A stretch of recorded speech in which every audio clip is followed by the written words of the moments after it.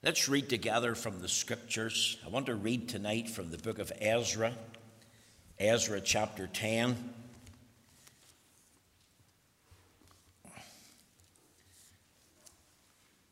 If you go to 1st and 2nd Samuel, 1st and 2nd Kings, 1st and 2nd Chronicles, you will come to the little book of Ezra. We're going to read from verse 1, and we'll read right down to verse 14. Ezra chapter 10, we'll read from verse 1.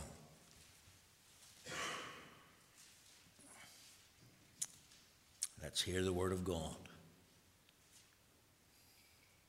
Reading from the Authorized Version.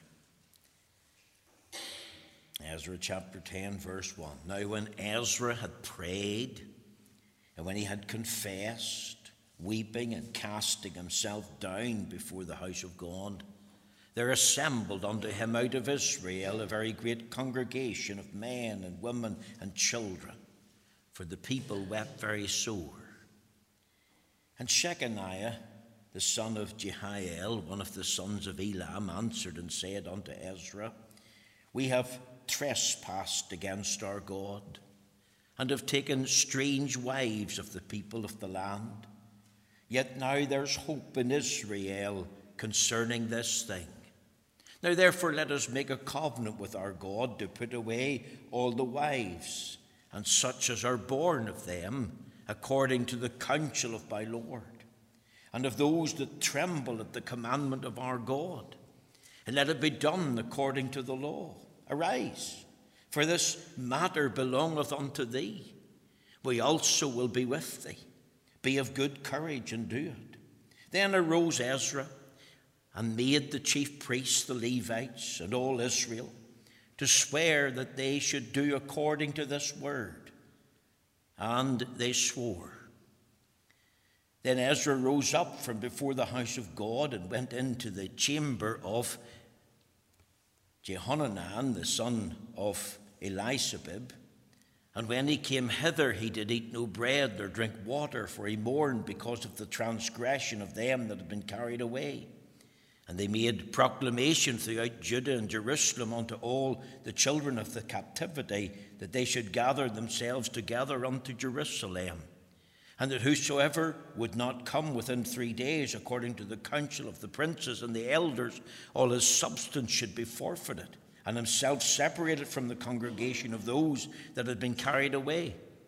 Then all the men of Judah and Benjamin gathered themselves together unto Jerusalem within 3 days. It was the 9th month, on the 20th day of the month. And all the people sat in the street of the house of God, trembling because of this matter, and for the great rain. And Ezra the priest stood up and said unto them, Ye have transgressed, and have taken strange wives to increase the trespass of Israel. Now therefore make confession unto the Lord God of your fathers, and do his pleasure, and separate yourselves from the people of the land and from the strange wives. Then all the congregation answered and said with a loud voice, As thou hast said, so must we do. But the people are many.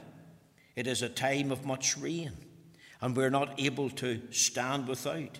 Neither is this a work of 1 day or 2, for we are many that have transgressed in this thing. Let now our rulers of all the congregation stand. Let all them which have taken strange wives in our cities come at appointed times, and with them the elders of every city and the judges thereof, until the fierce wrath of our God for this matter be turned from us. Amen. We know the Lord will stamp with his own approval and blessing this reading of his own precious and infallible word. Now, my text tonight, on this the first Lord's Day evening of 2023, is found in Ezra chapter 10 and verse 2. And it's the latter part of the text that I want to focus on. Yet now there's hope in Israel concerning this thing. And I've just taken that theme. Yet now there's hope in Israel concerning this thing. Now, I want you to understand the context. I want you to grasp the setting of the scene behind the utterance of these words. The people of the northern kingdom of Israel had failed to the army of Assyria in 722 BC. Apparently, on that occasion, 27,000 had been carried captive. And then the southern kingdom of Judah and Benjamin was invaded by Nebuchadnezzar in 606 BC. On that occasion, the royal family, royal children, were taken captive. Then Nebuchadnezzar invaded again in 597 BC and took the chief of the men, the rulers, and the princes. He invaded a third time in 586 BC and sacked Jerusalem, looted the temple, burnt the gates thereof, knocked down its walls. Now, I want you to think of a multitude of people in exile in the land of Babylon, belonging to Judah and Benjamin, and they've been there for 70 years. Think of Daniel. Think of Ezekiel. Exiled for 70 years according to the word of Jeremiah the prophet. Jeremiah 25:11. Jeremiah 29:10. Now, when Babylon fell to King Cyrus of Persia in 537 BC, Cyrus issued his decree for the Jews to return to their homeland if they wanted to. And the first wave of exiles returned under Zerubbabel in the year 536 BC, 70 years after the destruction of the temple. These exiles set about the rebuilding of the temple. They laid the foundations, and then they stopped working. Then a second batch of exiles came to carry on the work some years later under Ezra the scribe, and he helped to set up the worship of God again in Jerusalem in the rebuilt temple. And then a third group arrived under the governorship of Nehemiah, who came to rebuild the walls of the city and set up the gates thereof. So I want you to think of this exiled community that has returned to the land of Israel. However, upon their return to the land of Israel, these exiles, over many years, had taken to themselves strange wives. And this was in disobedience to the law of God. That's what we've read in the opening chapter of Ezra 10, verses 1 to 2. You can link it up with Deuteronomy chapter 7, verses 1 to 4. You could think of Ezra chapter 10 and verse 11. Now therefore make confession unto the Lord God of your fathers, and do his pleasure, and separate yourselves from the people of the land and from the strange wives. Here's a summary of what they must do to correct this situation. They're to make an honest confession of sin to the Lord God of their fathers and do his will. And this confession, if genuine, would reflect their heartfelt sorrow for their sinful behavior. And this sorrow would not only manifest itself in words, but also manifest of itself in acts of the will. So I want you to think of Ezra the scribe, and he's deep in mourning over the sins of the exiles. He has led others to gather around him so that they could see and sense their sin, so that they could weep bitterly over them. Personal sins, national sins. A man by the name of Shechaniah, he became a spokesman for the people, and he urged the people to confess their sin. He proposed to Ezra to make a covenant with the Lord regarding this sin and put away their strange wives. Now, Shechaniah was not one of the offenders, but 6 members of the Elam clan to which he belonged, they had married foreign and strange wives. Ezra acted on Sennacherib's proposal. He gathered the exiles together in the month of December. They agreed that they had sinned. They agreed to put away their strange wives. All but 4 protested. A commission was appointed to examine each case. And if the foreign wives had put away their idols and denounced idolatry and trusted and swore allegiance to the Lord God of Israel, no further action was required. However, if the foreign wife refused to give up their idols, the marriage was then dissolved by divorce. In the eyes of the law, suitable arrangements were made for compensation to take care of these women and any dependent children. And it was in that context, and it was against that setting, that this man called Shechaniah stood up and said, "Yet now there's hope in Israel concerning this thing." You see, these words were spoken against the sense of utter hopelessness and despair among these weeping people who had realized that they had sinned against God.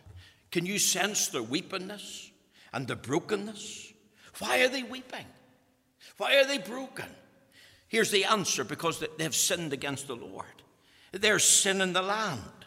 The church and the country has been affected.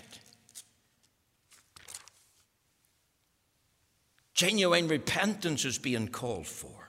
Something real and true and genuine, not something glib. True brokenness would lead to true blessedness. And it was against that backcloth that one lesser known man stood up at that time before Ezra the scribe and said, "Yet now there is hope in Israel concerning this thing." Despite the sin in the land, the church, one man saw hope. Here was the chief sin in the nation in that time: intermarrying of strange wives. It was not concealed. It was brought out into the open. It was not being brushed under the carpet. This man, I believe, had found a ground for hope. Not mere presumption, but a real, true ground of hope. I want you to think of our country tonight. I want you to think of the church in our day. I want you to think of the sins in our nation. And are they not black? Are they not deplorable and degrading? And yet we can say from the scripture, "Yet now there's hope in Israel concerning this thing." And that's what we want to think about this evening. I want you to think of three things that come to me. Hope is recognized in God's call for repentance. You see, when he said, "Yet now there's hope in Israel concerning this thing," he was thinking against the backcloth of the weeping of the people, the sense of brokenness that they felt, and the confession of their sin. And he realized, well, God has a message for the people. And that message is genuine repentance. And that call to repent involves a heartfelt sorrow for their sins before God as the living and the true God. And here's an evidence of God's grace and mercy to the sin of that day, and also evidence of God's grace and mercy to the sinful church in our day and a sinful country. I want you to think of the picture of our country. Somebody sent me this interesting thing. Let me read it out to you. Britain as a lunatic asylum.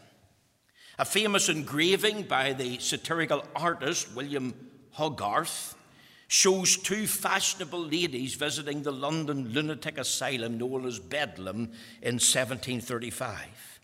It's an open day at the asylum, and visitors can pay to see the inmates. Some of them are confined to their cells, including a naked man with a crown on his head who thinks he is a king, and a religious fanatic worshipping the cross. Other inmates are allowed into the gallery. Here are found two deranged scientists, one studying the stars through a useless tube of paper, the other calculating the longitude from scribbles in the wall. A mad musician plays his violin with a stick, wearing the score in his head.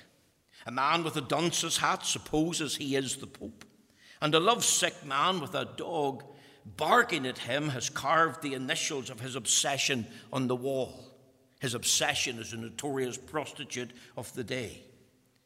From outside, the attendants look in through the bars. Britain must currently present a similar sight to the angels. In our United Kingdom, here are people pretending they can change their gender. Here are others gluing themselves to the road because of climate change. Here are people slaughtering hundreds of thousands of beautiful unborn babies. And here's a parliament passing law to protect the sensitive feelings of these murderers. There are thousands of illegal immigrants being helped ashore to enjoy benefits and health care that they cannot get elsewhere. Here's a prime minister worshipping an elephant god, which is idolatry. Here are scientists and philosophers surrounded by evidence of God's being and wisdom, but denying his existence. Here are religious leaders with the Bible in their hand, yet missing the way of salvation themselves and pointing others away from it. Here is Satan, looking on through the bars. And here underneath it all are the jaws of hell, daily receiving multitude. This was written by the Reverend Douglas W.B. Somerset in the Free Presbyterian Magazine in December 2022. He added at the end, truly God has given Britain up to judgment because of her rejection of Christ. Hosea 4:6 says, because thou hast rejected knowledge, I will also reject thee. Romans 1:22 says, professing themselves to be wise, they became fools. Think of the sin in the church. We have sinned. Apostasy, compromise, religious downgrade. You see, it was the sons of Benjamin, the sons of Judah, who were marrying strange wives to benefit themselves militarily, economically, personally. And yet it was a false message. It was a foolish thing to do. It was taking them further and further away from the things of God and all that was good and godly in the land. These strange wives, you know why they were called strange wives? Because they were turning their heart from God. They were turning their heart from the true way of worship. They were turning their heart to idolatry. They were not like the godly Ruth who was converted and who had a new heart and who had denounced idolatry and heathenism and put her faith and trust in the living and the true God. No, these wives came with their religion, with their gods, came with an idolatrous mindset, came with the goal of iniquity.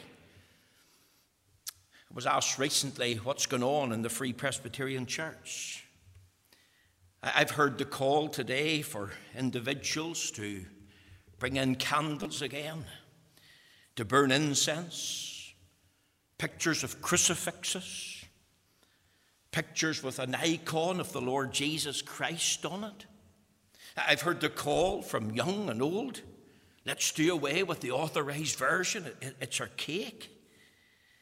And of course, many are now quoting the modern new versions of the Bible, pointing out where they believe in their wisdom that the authorized version is wrong.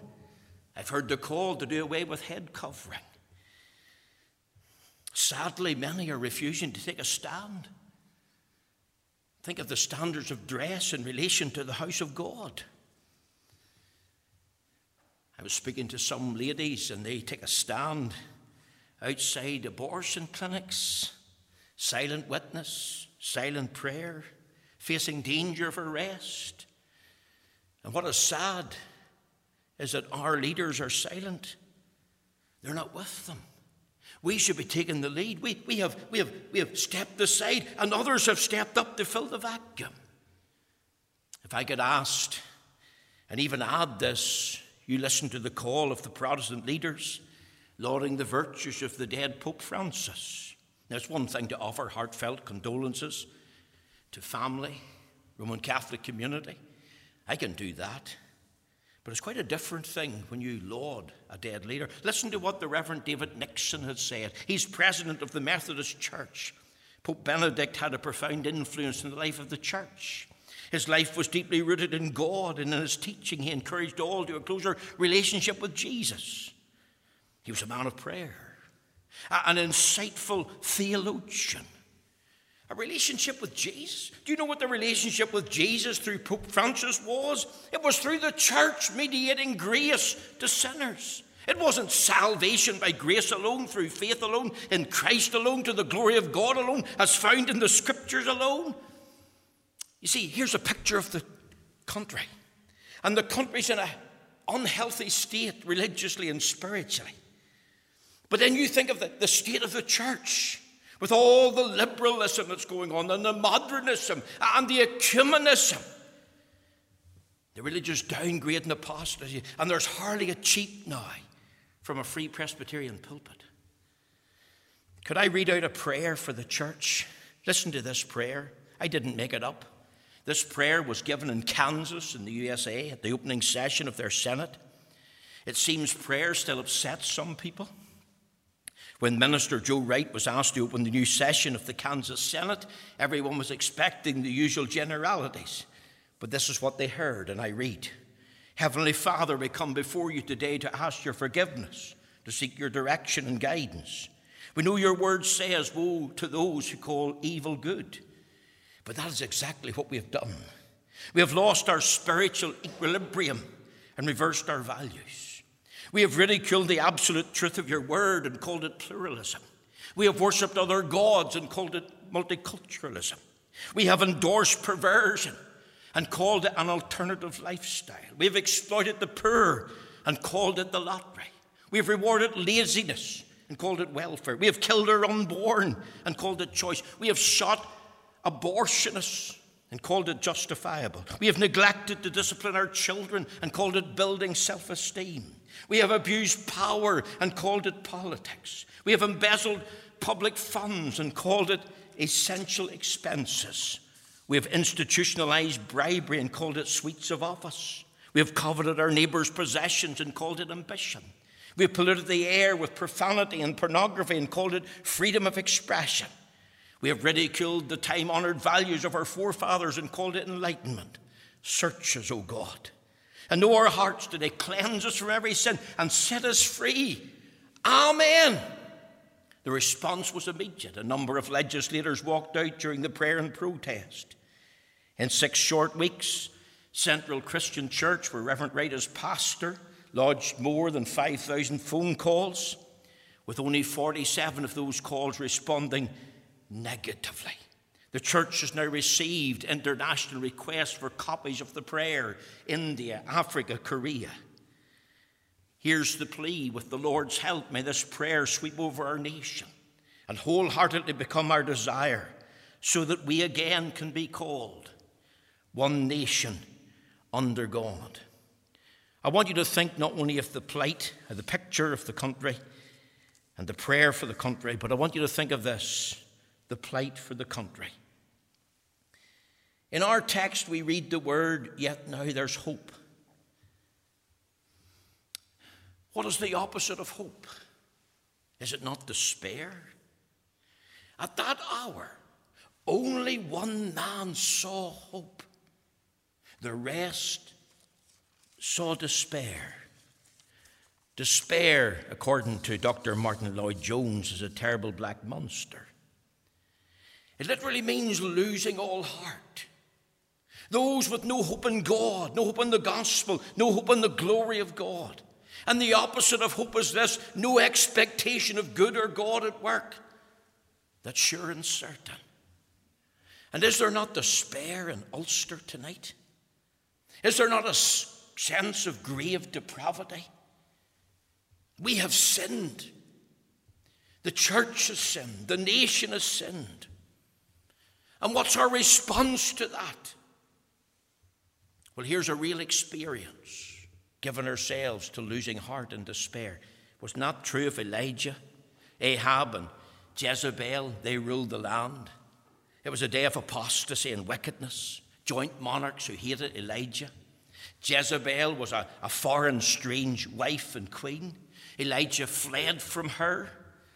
He went into the wilderness. He fell asleep. He lay down in great despair. He lost sight of all that was good and godly. And what did he pray? Lord, take away my life. Better for me to die than to live. Nothing better. No point, Lord, in living. No promise of a change in the circumstances. Death is favoured. Is there not a sense of grave desertion? We have lost sight of God's presence and God's power. We are believers, and we honestly have to reach into our soul. We have to try and feel after God. And we truly feel that God himself is removed from us. We have lost a sense of his presence in that experimental relationship. We've lost a sense of his power. Do we not feel despair because of a sense of grave defilement? Do we not struggle with our own sin? Do we not feel that sin has gained a foothold in our lives? Gained the ascendancy, the dominance once again? Did Paul not pray, O wretched man that I am, who shall deliver me from this body of death? Do we not feel a sense of great denial? We have prayed and prayed for revival. Others have prayed and prayed for, and revival has not come. Prayer hasn't been answered. And in Jeremiah's day, he felt that great darkness. He cried and shouted. He wanted the Lord to come, yet felt the Lord had shut out his prayer. Prayer presented, but prayer not been answered. Is it not a day of great darkness? A day of dark providences. One bad thing after another is happening. Life of the country, the life of the church. A day of trouble. Psalm 77, read Asaph's psalm.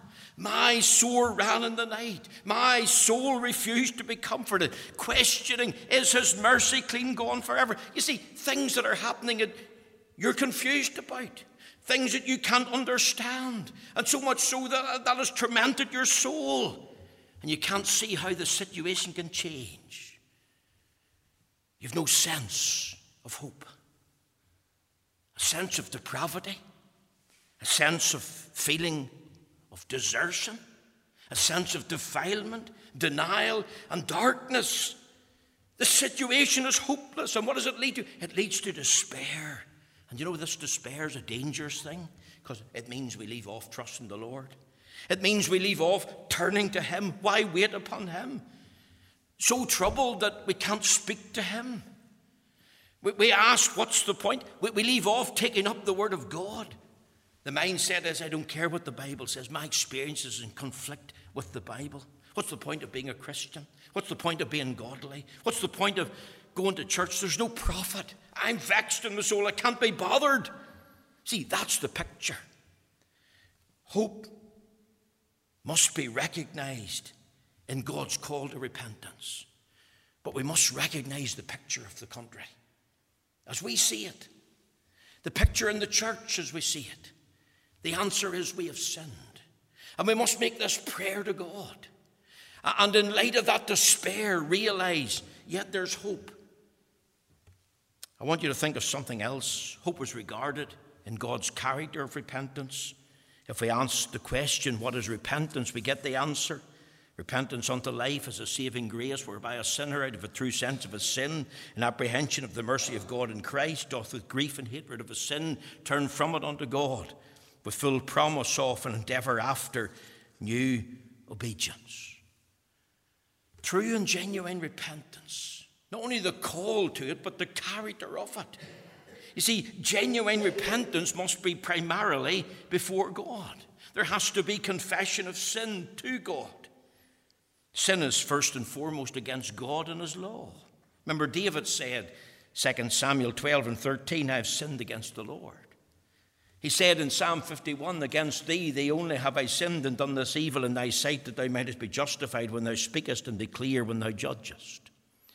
True repentance feels deeply the wrong of our sins. There's bitter weeping. There's genuine brokenness. Not only in a minor thing, but in a major thing. And our sorrow has to be proportionate to the magnitude of our sin. True repentance accepts the responsibility for what we have done. And yet true repentance sees hope in the midst of this despair. There is hope, that's real. And the reason for the hope, God is gracious. God is merciful. God is slow to anger. God's abounding in mercy and truth. With God is plenteous redemption. A God who keeps covenant with his people. And I want to tell you lastly, hope is rooted in God's covenant of redemption. You see, this sin, the taking of strange wives, resulted in problems for which there was no easy solution. One of these solutions was this: allow the mixed marriages to continue. Ezra couldn't do that because he felt he was condoning such behavior. He knew that if he allowed it to continue, it would draw many more into those mixed marriages, into more sin, into apostasy from the Lord. You see, remember 1 Corinthians 5 and 6 says, a little leaven leaveneth the whole lump. He knew the problem had to be confronted. That's why there was weeping and brokenness and confession. He knew that it couldn't spread further. So he fasted, he prayed, he wept, he did the lesser of the two things. He broke up and separated the strange wives who were married to these sons of Benjamin and sons of Judah. He entered into a covenant with them to put them away if they clung to their gods and clung to their sin and clung to their idolatry.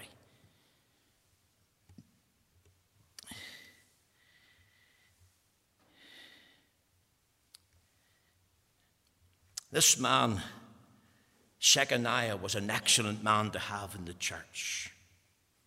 He said, yet now there's hope in Israel concerning this thing. The word hope means a believing expectation of God, His grace, His goodness, and His greatness. And I just ask in closing tonight, do we believe in hope for the church of our day? Do we believe in hope for our country?